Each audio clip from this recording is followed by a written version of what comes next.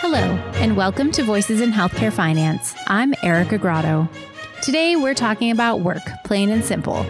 You'll hear my interview with Kim Scatia of Mercy Health about remote revenue cycle teams, and later, a conversation with Quinton Smith from Baker Tilly about job hunting. And speaking of jobs, if you have any good job news, you'll hear about a way to share it at the end of the episode. But first, let's see what's going on in the news with Rich and Chad.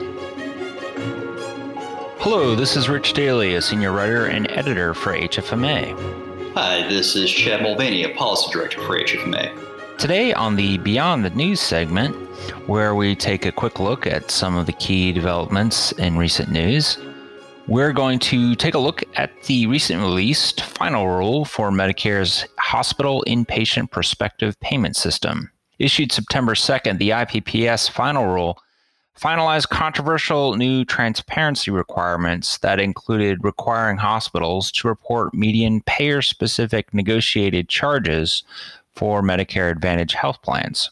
What's important to know on this latest transparency initiative from the administration, Chad?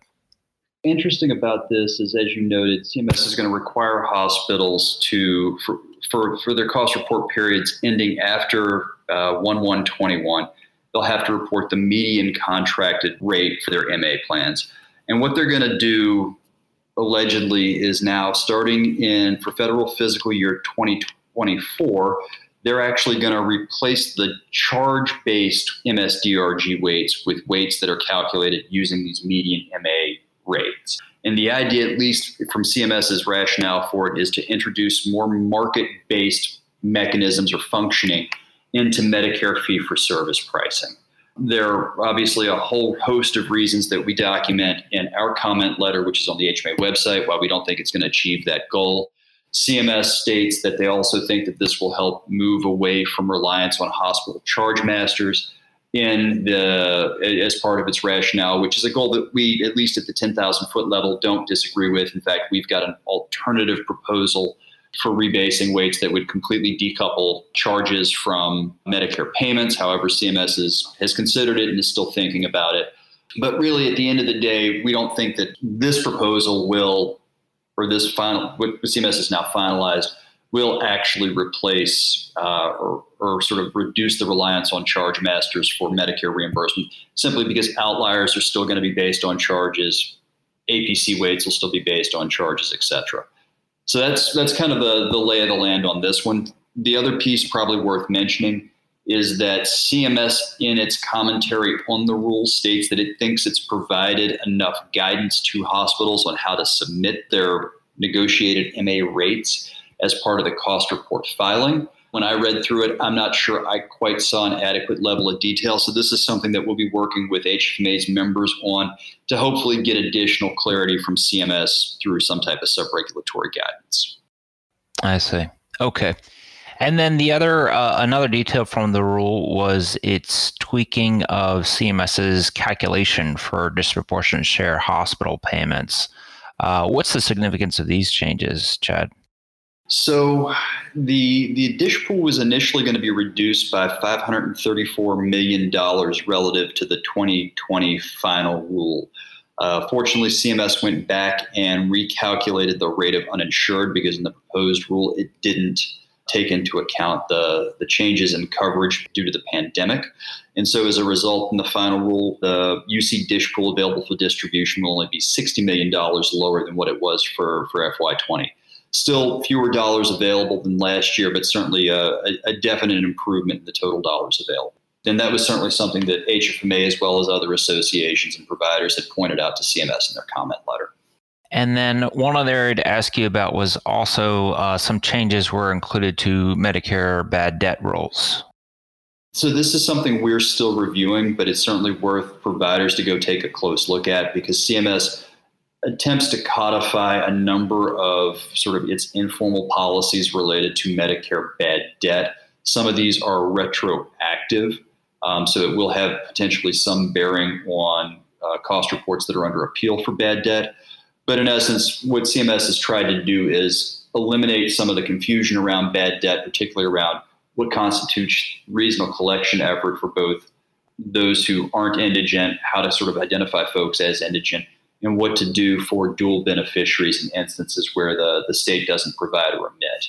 So certainly detailed, but certainly something that providers need to take a look at. I see. Well, thanks a lot for those insights, Chad. This is obviously some critical developments, and we'll be keeping an eye on them moving forward. Absolutely, Rich. Always great chatting with you. For daily news updates on healthcare finance developments, check out our news page at hfma.org/news. Thanks for listening. Are you a business partner looking to connect with HFMA members? Share your thought leadership, network with our membership, sponsor events, and raise your brand awareness in unique and meaningful ways. For more information and to discover all the opportunities available, please visit us at hfma.org/opportunities.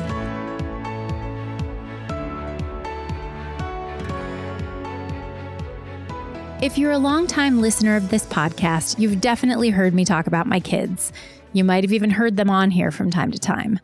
But when I conducted the interview you're about to hear with Kim Skaisha, the Vice President of Revenue Cycle at Wisconsin-based Mercy Health, my 6-year-old and 4-year-old were in the room and not doing the best job of keeping quiet. So you may hear little voices in the background from time to time. Funnily enough, the interview was about the challenges and opportunities of working remotely. And my situation is similar to what so many remote workers are going through right now.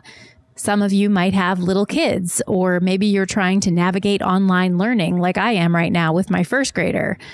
Or maybe your challenges are different. Some jobs are hard to do from home, and some people just like it better in the office. Or maybe you're at home and thriving. The point is, the experiences run the gamut. As a revenue cycle leader, Skaisha had some insights to share about how to help remote and hybrid teams perform well, with some encouraging numbers from Mercy. But I think leaders from all areas of a healthcare organization can find some things to apply. One of the biggest leadership challenges that I see is that, for the last, I've been in healthcare 24, 25 years, something like that. And that entire time in healthcare, especially in revenue cycle, it's been, okay, what's your action OI or what is your productivity? That's it, right? I want to know which productivity is. How many widgets did you touch today? How many accounts did you touch? And you still see that and hear that in the industry, and we have to get out of that mindset. We have to start thinking about, did you do the right work today? Were you effective in your work? And it's really hard for healthcare leaders to get into that mindset. I've been extremely blessed here at Mercy Health because my management team, and I've only worked with them for 4 months, they have embraced this idea of, I'm not going to, monitor somebody on, did you touch 65 accounts today? What I want to monitor on is, of the accounts you touched today, did you take the right action? Did you progress my account to resolution? And so as leaders, we have to really start learning how to teach our staff about, the importance of taking the right action and making sure that we're not constantly hammering on productivity. Because while it's important, I want to make sure that, Erica's at least doing a minimum necessary today. Maybe you worked 50 accounts today, but of those 50 accounts, maybe you got promises to pay from the insurance company on 45 of them. Well, that's way better than, say, someone else who touched 50 accounts and all they did was leave messages all day long. And so it's a really different mindset for most people because, like I said, healthcare is just a little bit further behind from analytics and, kind of what we do. So it's teaching and training our leaders, how to do that, how to think that way, and then really how to dig into, are we making sure that the tools are there? Is the training correct and accurate? And are we doing enough for our teams who may not be on site every day to support them? Are we making phone calls? Are we individually reaching out? It goes a long way, especially at the manager or even at the vice president level, to literally just call someone and say, hey, I just want to touch base and see how it's going, or do you have any challenges? Is there anything I can help you with? The staff really respond to that. And it's important, especially now, with all of the stressors that everybody's under, to do those things and keep that focus. One thing that I have experienced and I've heard from other people is in working from home, you kind of have to do that, reach out in a purposeful way. And that it actually has, in a weird way, brought people a little closer because they are talking to each other on purpose now and making meaningful connections and having those conversations. How are you doing? Is there anything you need? It's really interesting. What are some of the positives that you've seen at Mercy as a result of sending people home very quickly? And what do you think might stay in the future? The biggest positive, obviously, was that we were able to retain staff. We had a lot of fear at the height of the pandemic. And so being able to send people home allowed us to retain people. And it allowed us to send folks home and give them some ease and some peace. We worked very hard because we have a really large staff. We worked very hard to ensure that, anyone who, for example, was pregnant or had underlying conditions was one of those first rounds of people that we said, okay, let's send you home. We want to make sure you're safe. And so I think that sent a really positive message to our staff. Now, the really interesting thing is that, like I said, I joined Mercy in March, and we threw a tremendous amount of new changes at our staff, including new technology that allowed us to monitor, everything. And that's essentially how we were able to, for lack of a better word, sell the idea of sending people home to the higher executives, because we know exactly what they're doing. We know when they're logging in. We know when they're logging out. We know how many they touch and what the actions are that they're taking, and who needs more training. And so the staff themselves, while they were a little stressed because change is painful, and then you've got the pandemic, right? They've really responded well and positively to all of the major changes we've had. I think we're going to come out of this a lot stronger because we are trying very hard to support that team and do right by them. And like I said, we're now looking at what are we going to do for the next 3 months to make sure that we can retain staff. I was talking with someone yesterday in Revenue Cycle specifically about telehealth. And one of the challenges that she was talking about with sending everybody home was we're not just sending everybody home to do the jobs that they've been doing for however long. We're sending everybody home with a new process. We've got a pandemic going on. There are different payer rules in place for different things. And so some processes are in flux constantly. Did you have that experience as well, where it was not just one challenge, but many on top of many on top of many? Oh, for sure. Yeah. And I mean, I don't think it's over yet. We just got extensions for the states of emergency in Illinois and Wisconsin here, and, it's still not over. I have personally made it my mission to send personal emails to my entire staff at least once a week. And it's always on different topics. And sometimes it might just be something that I'm reading, but just trying to really tell them everything that's going on and all the changes that we're making, and trying to keep everybody informed because it's been constant change. Can you talk a little bit about your lessons learned through this? And I'm sure there are many. I'm sure there are many to come. But Mercy rebounded pretty quickly and collected $20 million over your target for the month of June. So not bad. What do you think allowed you to do that? And what do you think other organizations can do as they try to navigate the pandemic going forward? Yeah, I think we were a little unique. I don't want to say lucky enough, because it was a blessing and a curse all at the same time. We were lucky enough to be so far over our target because we had an extremely aged receivable when I got here. And so there was a tremendous amount of work to be done. So there was a lot of money out there to be had. So for anyone that's high performing, and doesn't have a extremely aged receivable, you're not going to get $20 million over your target, right? But I think from a lessons learned perspective, it's literally just, it's listening. I have turned off the news. I don't listen to the news. It's listening to my staff. It is ensuring that they understand the direction, and even simple things that some of us as executives take for granted, right? We know what COVID did to us financially. we lost, I think it was $120 million in revenue in total gross charges in 1 month. And the frontline staff don't know that. They don't understand the furloughs. They don't understand hiring freezes, and it's a lot more difficult to tell that story. And there are a lot of organizations that won't tell that story, right? They're not going to talk to their staff, and they're not going to, try to educate folks on what is really happening. And I truly believe that knowledge is power. And if you talk more than you listen, then you are not going to learn. And so from a lessons learned perspective for me, it's listening to the staff, and it's continuing that communication because, I learn every day here. I learn from my staff. I learn from my executive team. I listen to, kind of where we're going overall. And I try to make sure to just continue to teach, because the more we're doing that, the more successful we're becoming. I am astounded every day by some of the things that we're accomplishing here. It is truly amazing to see where we've come from since March.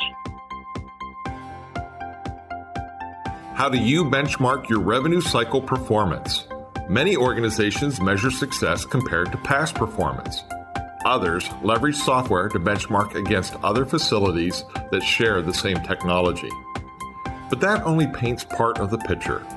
What about comparing your performance to your peers? Peers that you define in custom peer groups. MapApp is the online benchmarking tool from HFMA that helps organizations compare their performance against data from more than 600 facilities. Interested in taking the next steps to identify your revenue cycle opportunities? Visit hfma.org/MapApp. It's an unpleasant fact, but we've all seen it. A lot of people are looking for jobs right now. If you happen to be one of them, or if you're still working but have lost some of your team members to furloughs and layoffs, this segment is for you. Recently, I connected with Quentin Smith, a senior consultant with Baker Tilly US and an HFMA member. He had some practical advice that I thought was worth passing along. The COVID-19 pandemic has a lot of people out in the job market again, a lot of people in healthcare. Probably some of our listeners have been furloughed or have been laid off. So what are some things that these folks can do to keep up their skills and stay occupied and really stay positive while they're looking for a job? So I think, personal development is really critical for those that have a desire to advance in their careers. And I think that continuous learning and self-reflection are really key components of that entire process. The challenge today is that there's so much information out there that it becomes difficult to decide really where to focus your attention. There's just so many resources on the internet, and there's a quote out there that I've heard many times, and I love it. And I think that it really fits perfectly to this challenge. And it's a wealth of information creates a poverty of attention. And basically, there's just so much information that's being shared today, but only some will really help you grow as a person and as a leader. So the question becomes, how do you find the right information and eliminate any distractions?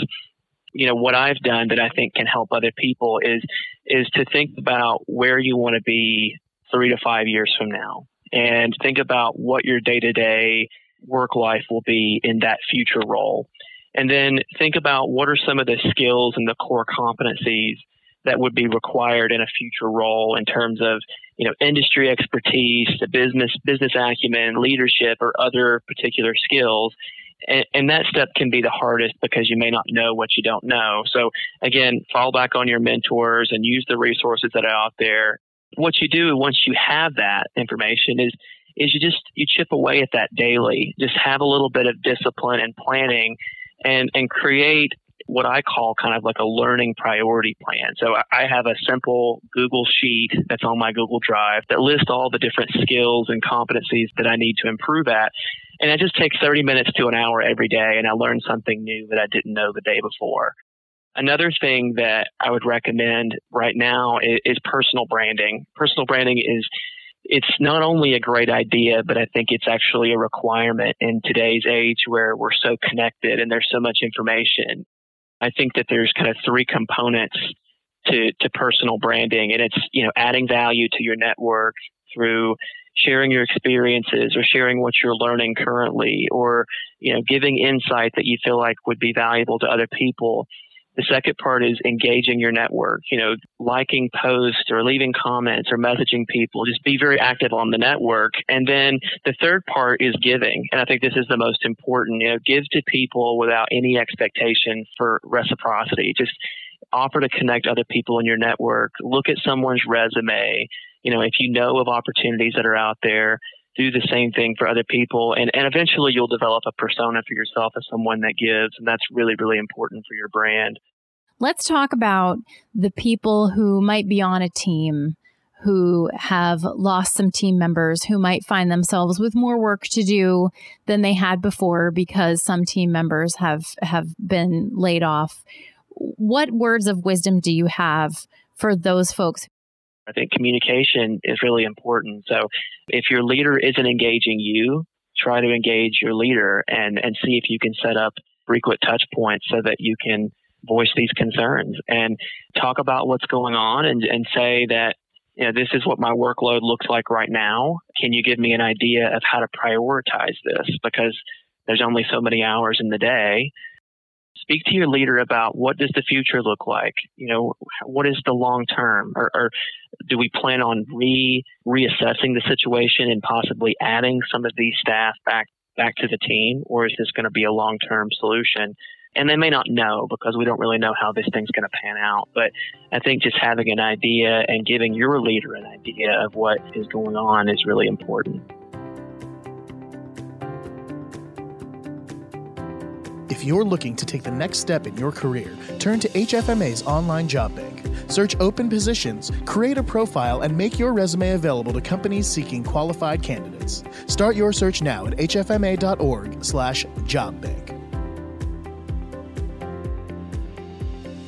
We've talked a lot about work and careers today, and I have one last tidbit to add from HFMA. For that, I would like to welcome Jennifer Novoseletsky, HFMA's social media manager. Welcome, Jen. Hi, Erica. Thank you for having me. So we're here today to talk about the people column in HFM, which is something you put together for every issue. For those listeners who might not have read the people column before, tell us about it. People is an ongoing column I cover in the monthly HFM magazine and online.